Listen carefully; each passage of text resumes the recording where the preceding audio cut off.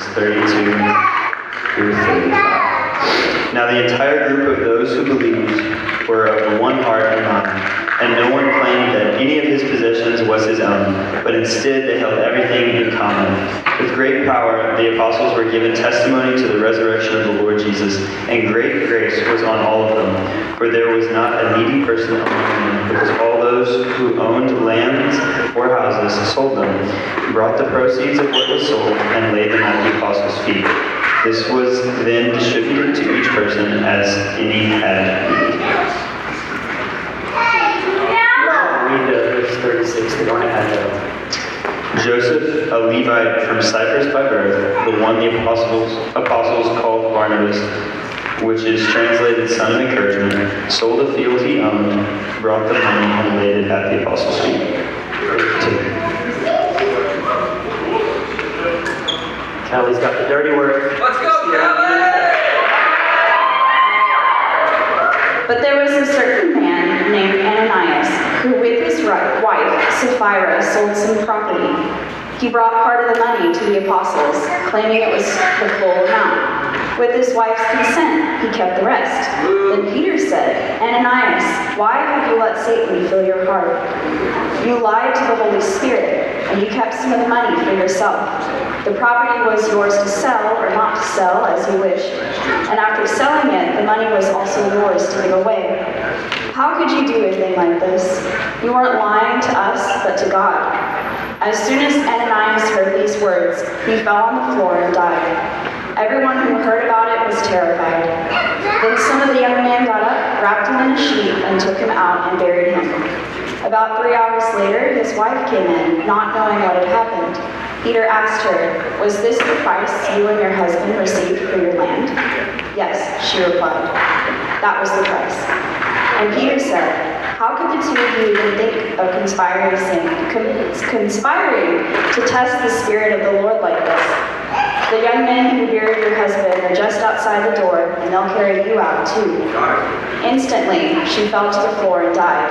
Then the young men came and saw that she was dead. They carried her out and buried her beside her husband. Great fear gripped the entire church, and everyone else heard what had happened. Yeah. That's reasonable. You can imagine that. Yes. Great fear sees the whole church. Okay. Now, Keaton's going to read Acts 5:12 through 16. We didn't catch this. What Callie just read is not the end of the story. It sets the stage for something actually really beautiful and amazing that happens. So take it away, Keaton.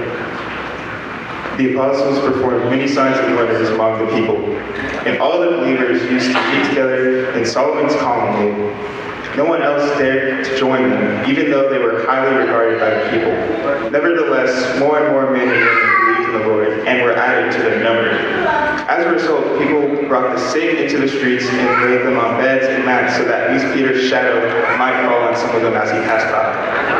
Crowds gathered also from the towns around Jerusalem, bringing their sick and those tormented by impure spirits, and all of them were healed. Okay, good job, guys. Thank you so much.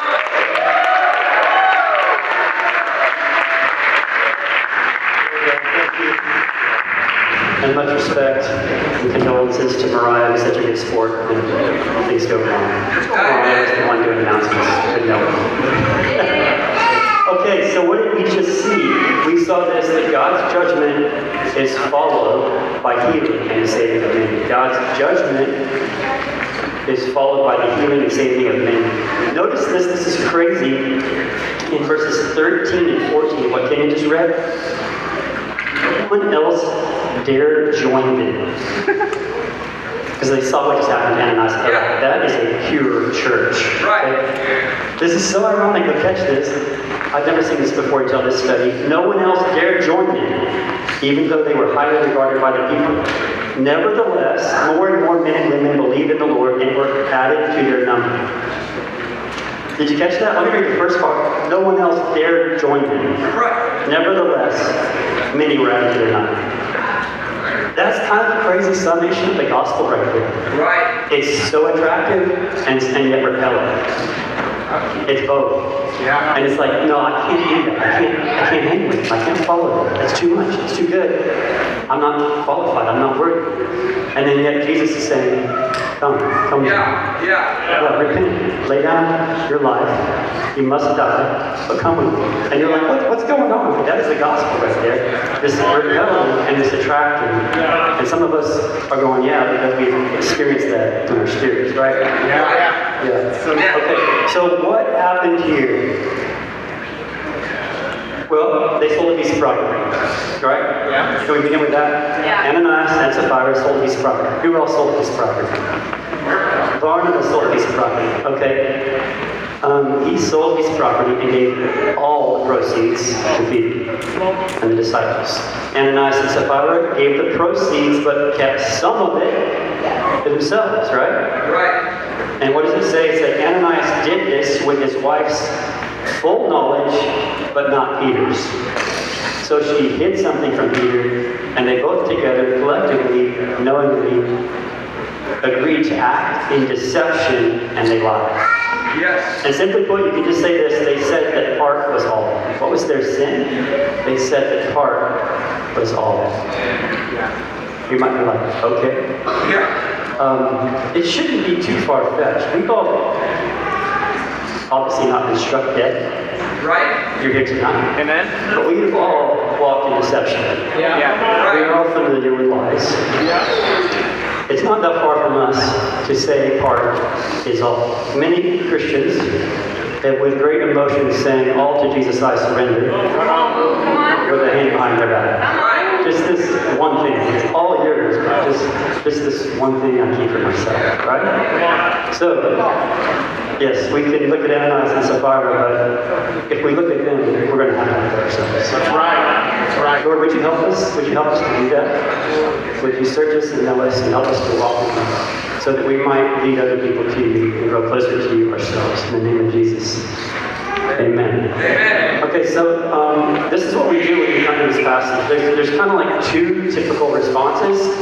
And usually it's not just one or the other, it's a little bit of both. We're almost like looking at God and want to say, settle down, bro. Like, did you have a bad head? I mean, this is planet Earth, we all lie. There's white lies and bad lies and, big lies, little lies. Like, did you really have to drop dead? So that's many of us, we read this and it's a bit startling. I kind of like this passage just for the reason that it is attention-getting. When you read it, people go, wait, what? What just happened? The other responses, you could be like, wow, well, God knows best. He loves me. I trust Him.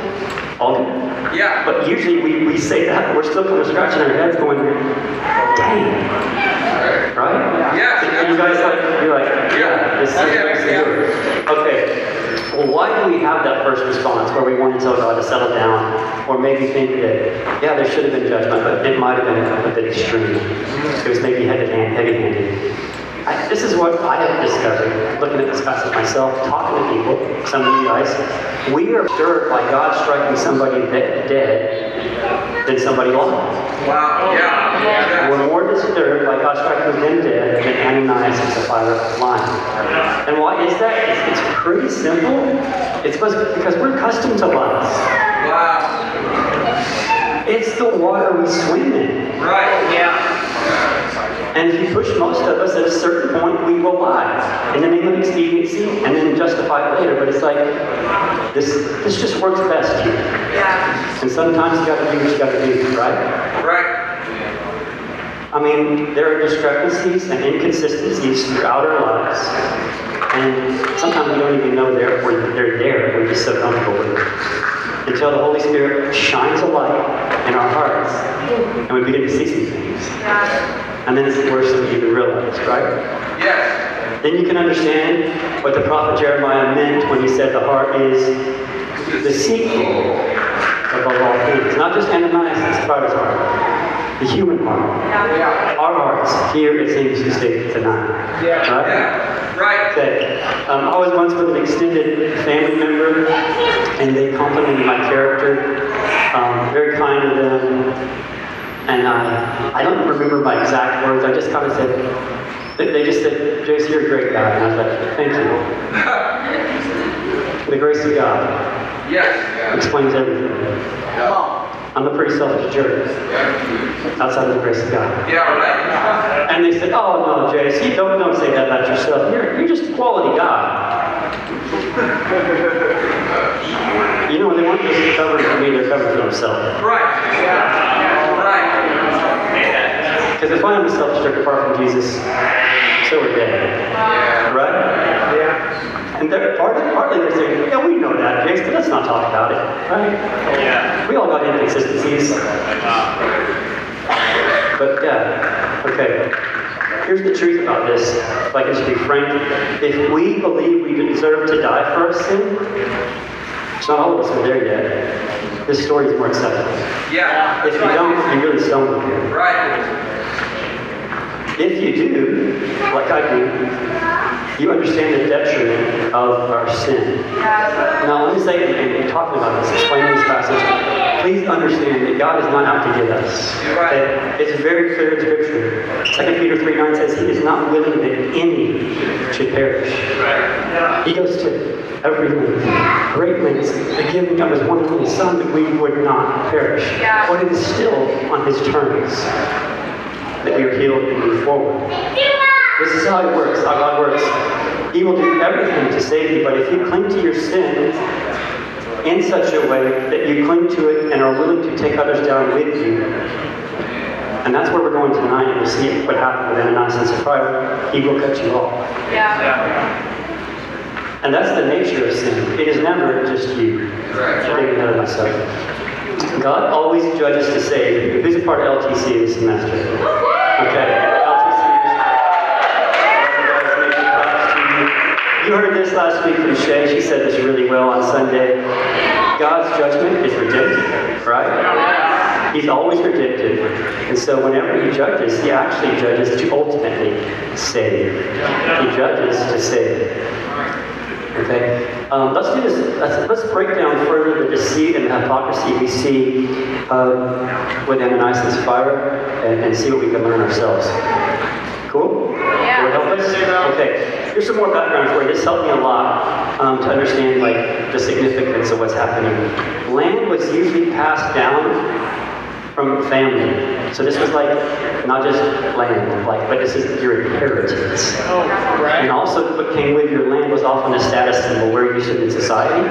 So if you got rid of it, you could lose status. You could lose, and you were kind of not disregarding your family, but it would have been maybe not viewed well. Because your parents and your grandparents had accumulated that, and protected that, and provided that for you. Okay? You had to hear from the Lord to do this.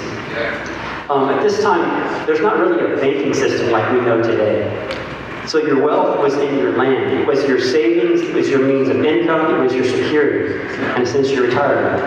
And it was usually, so we might be thinking, well, okay, but these people must have been well-to-do if they're selling land. And not the vast majority of people. There wasn't a large middle class. The vast majority of people, which seems to be the camp these folks are in, only had one piece of property. So they don't have a lake house, they don't have additional rental properties for the most part, okay? So the deceptive gift of all, it wasn't a gift of all, it was a deceptive gift of all that made Ananias and Sapphira look good. That's why they did it. Their motive was to look good. The crazy thing is it's still pretty stretching, and in some ways it's actually pretty noble if this was their condition, if they didn't have anything else. But they still lied to God and held back. And what they did is they showed trust in themselves over God. Their safety net was the reserve they kept back, not God or their brothers and sisters. What appears to be the case with Barnabas is that he sold that property, potentially not having any more, and it blessed the community, but also made him dependent on the community. This is like communal living by God's design, not like communism, okay? Okay, here's another important point. God can work with part. There's nothing wrong with giving part. It's saying that part is all. Okay? It's giving part with hypocrisy. Yeah. But if we give part honorably, openly, God can multiply that as long as we give in faith. Right. Okay? Hey, here's just a simple breakdown. I did this for myself. The difference between Barnabas and Ananias and Sapphira. We have that slide. Oh, there it is, right there. You got it. You see it already. Barnabas, sacrificial, name-effacing, benefiting brothers and sisters. Ananias and Sapphira, actually they began with deceit, which led to greed, then name-exalting instead of name-effacing, and they ultimately, potentially set themselves up to rob their brothers and sisters. We'll look more at this. But this is what their action, their deception, ultimately would have robbed the church, not blessed the church. And not just robbed the church did, but throughout history would have robbed. They could have essentially robbed us. I'll try and explain it. So, again, we come to this this passage.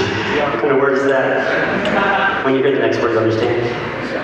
So we come to this passage, and what we see that is tragic is not the loss of life of Ananias and Sapphira, but what could have been lost if they had not been cut off. What could have been lost if they were not judged, and harshly as it was.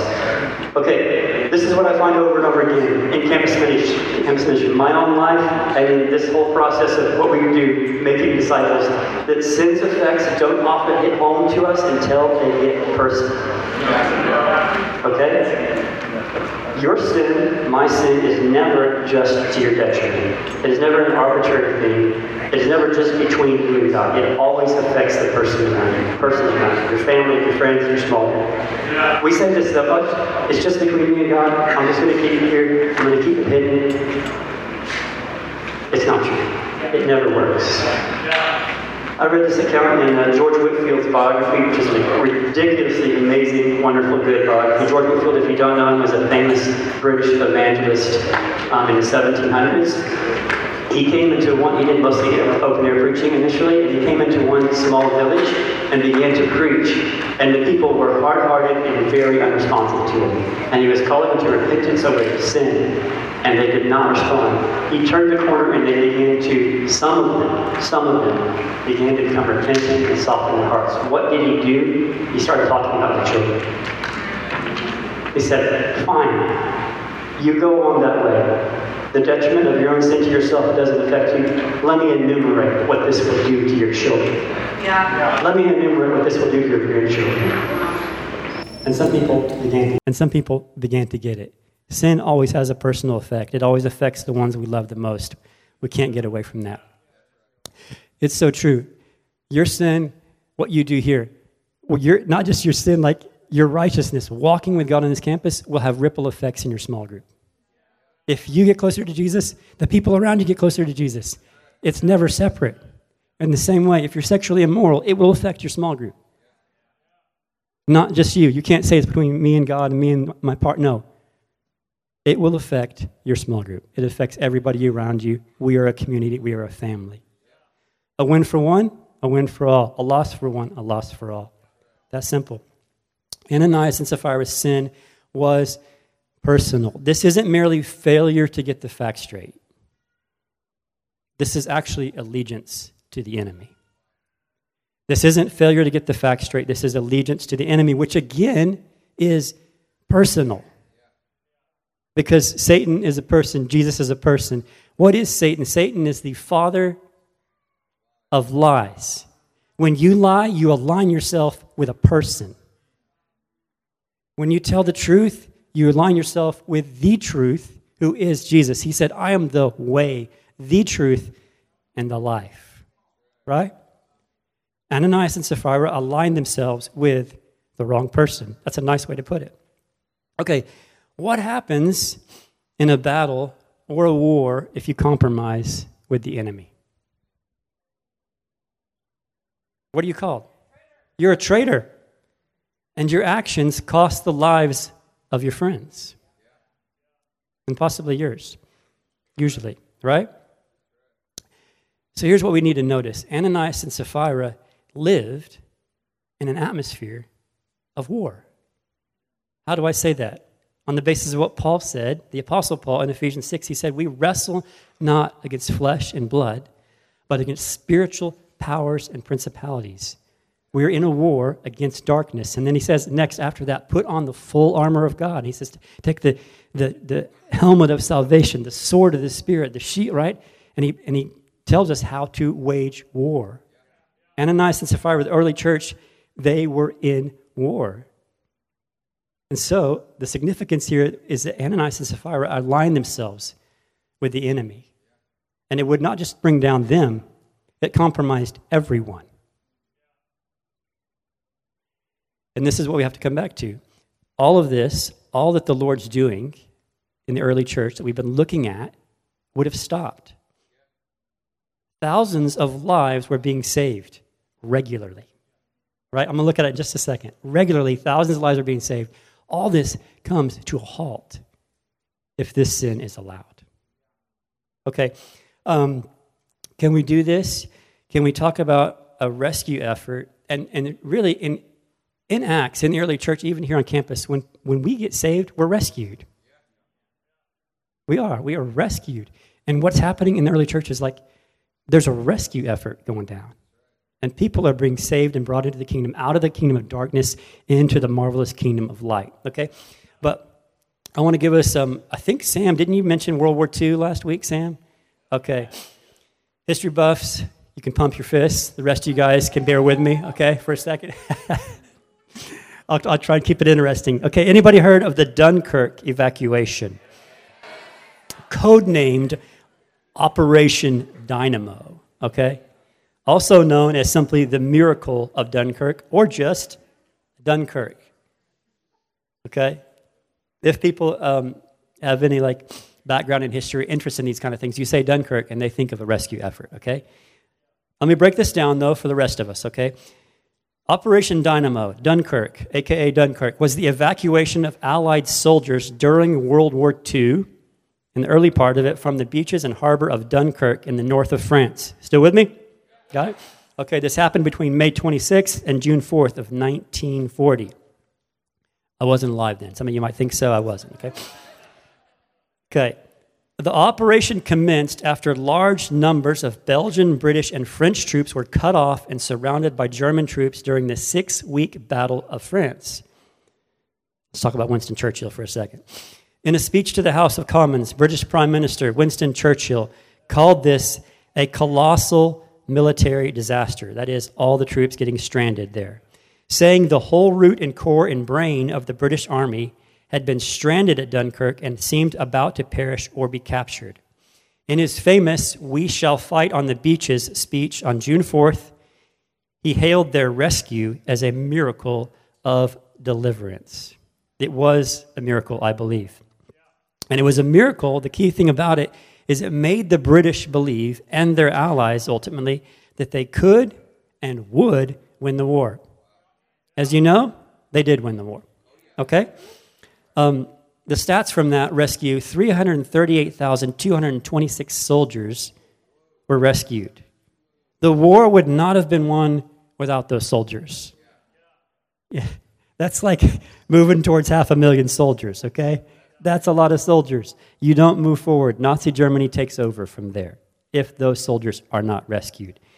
Interesting fact, and we'll get back to this again, but interesting fact, 933 vessels were involved in rescuing these troops from the beach of Dunkirk. 800 of them were not military vessels, roughly 800 of them, but were manned mostly by civilians saying, we got to get involved. We got to get involved or we're going down as a country. Wow, okay. So I said that thousands of lives were being rescued in the time of Ananias and Sapphira. There was a rescue effort in the early church. Here's the account.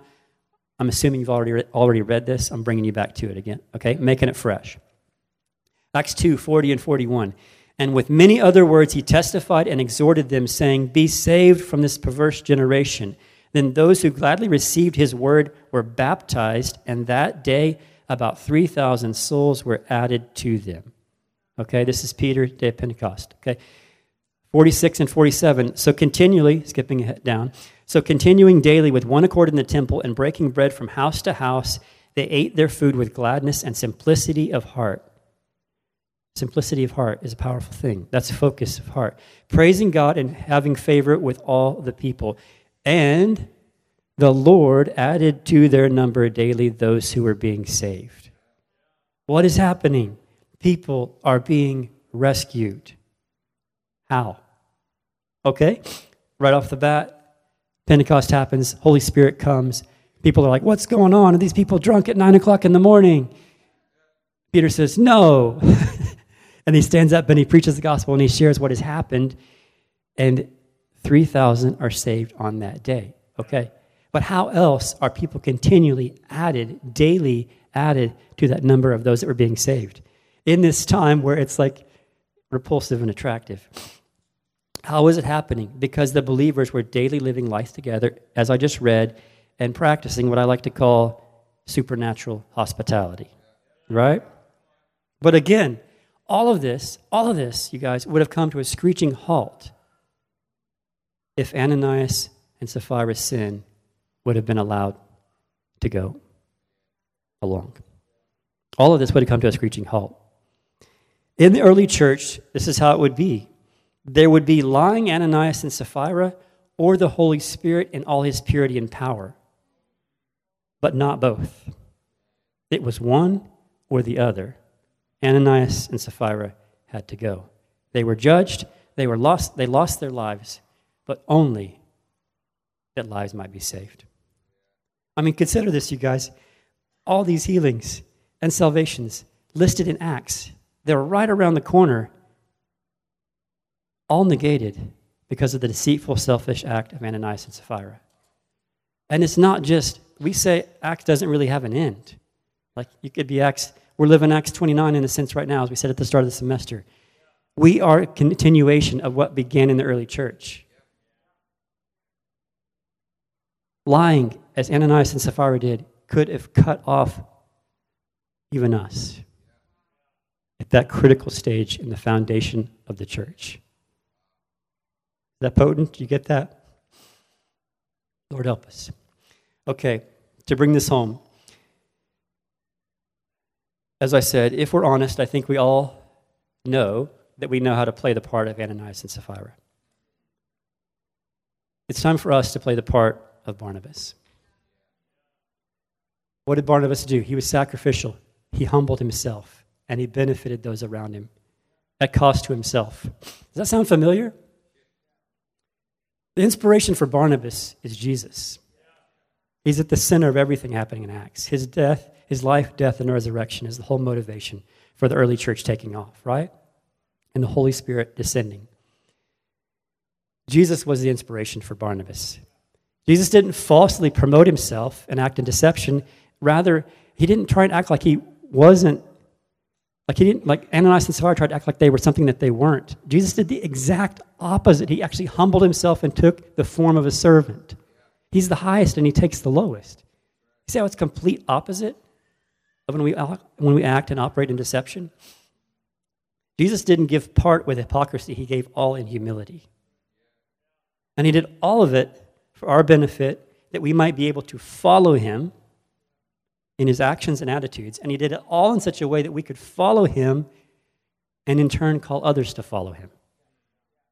He did it all in such a way that he could make us like him and we could be his representatives and call others to follow him just as he's called us to follow him.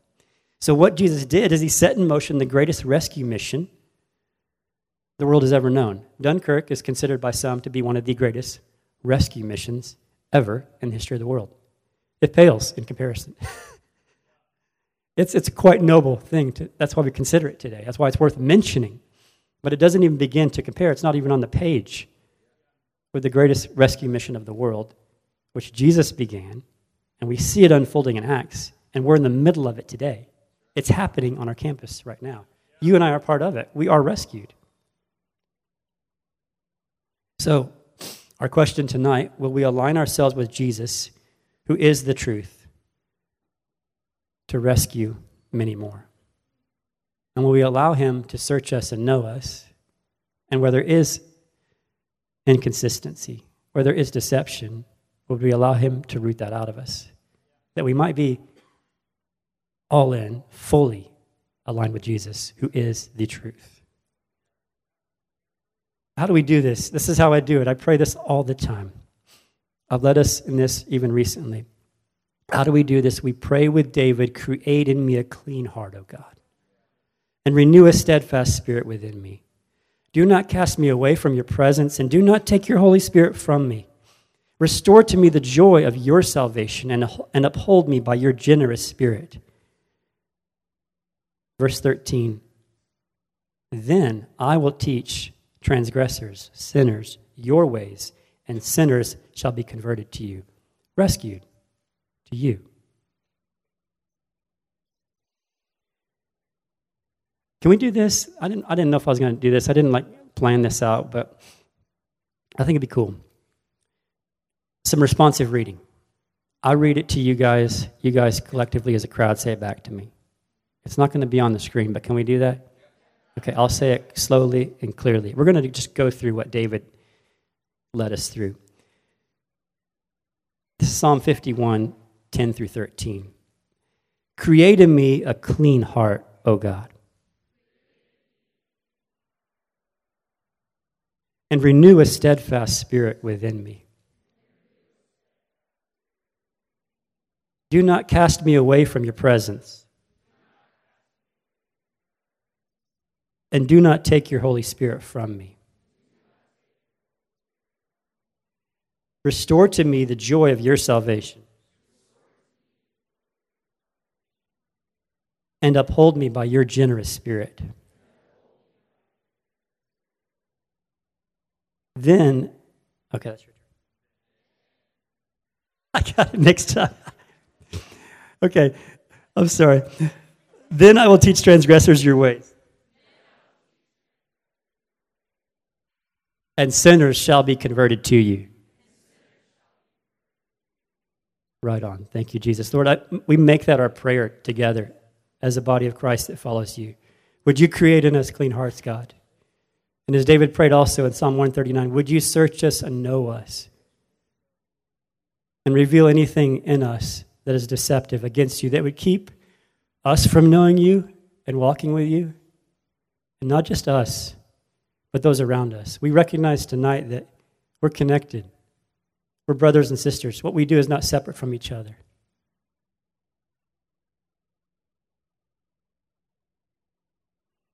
Amen. Okay, I want to leave us with this. Remember Dunkirk. Worship band, could you come back and join me? We'll finish with some worship. Okay, Dunkirk. Anybody remember how many were saved? 338. Any numbers person that knows the hundreds amount? 226. Close, Darian, you're listening. 338,226 were saved. 933 vessels involved.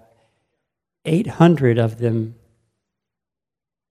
civilian boats. There's a crazy cool movie called The Darkest Hour that features this really well with Winston Churchill. Watch subtitles if you watch it, because Churchill's accent, he mumbles like crazy.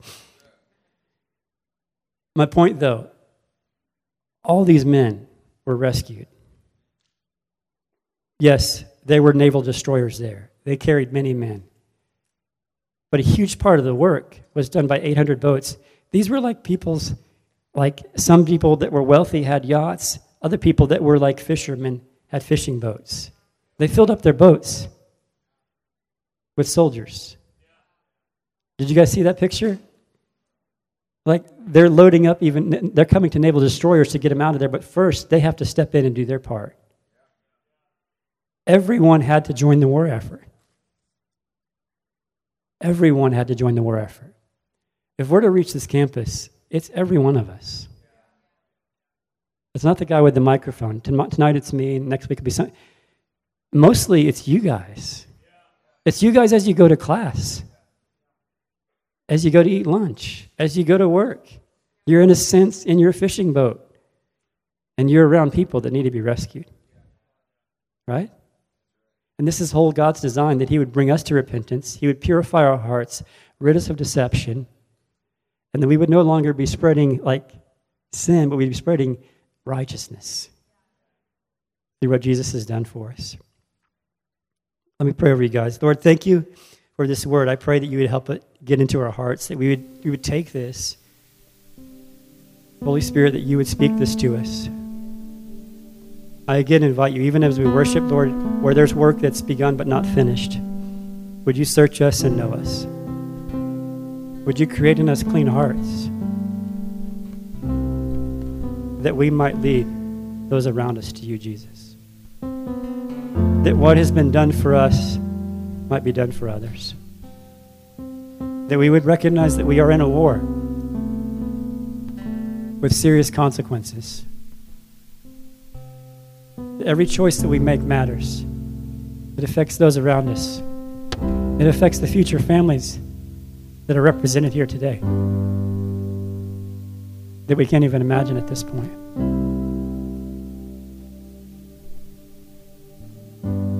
Would you take this story, Lord, and all its significance? Would you get it in our hearts? Would you purify us? And would you make us witnesses for you, Jesus? May we bring many to you. May we be a part of this great rescue mission. Thank you for rescuing us. May we this semester, this spring semester, continue to rescue those around us. In your name we pray this, Jesus.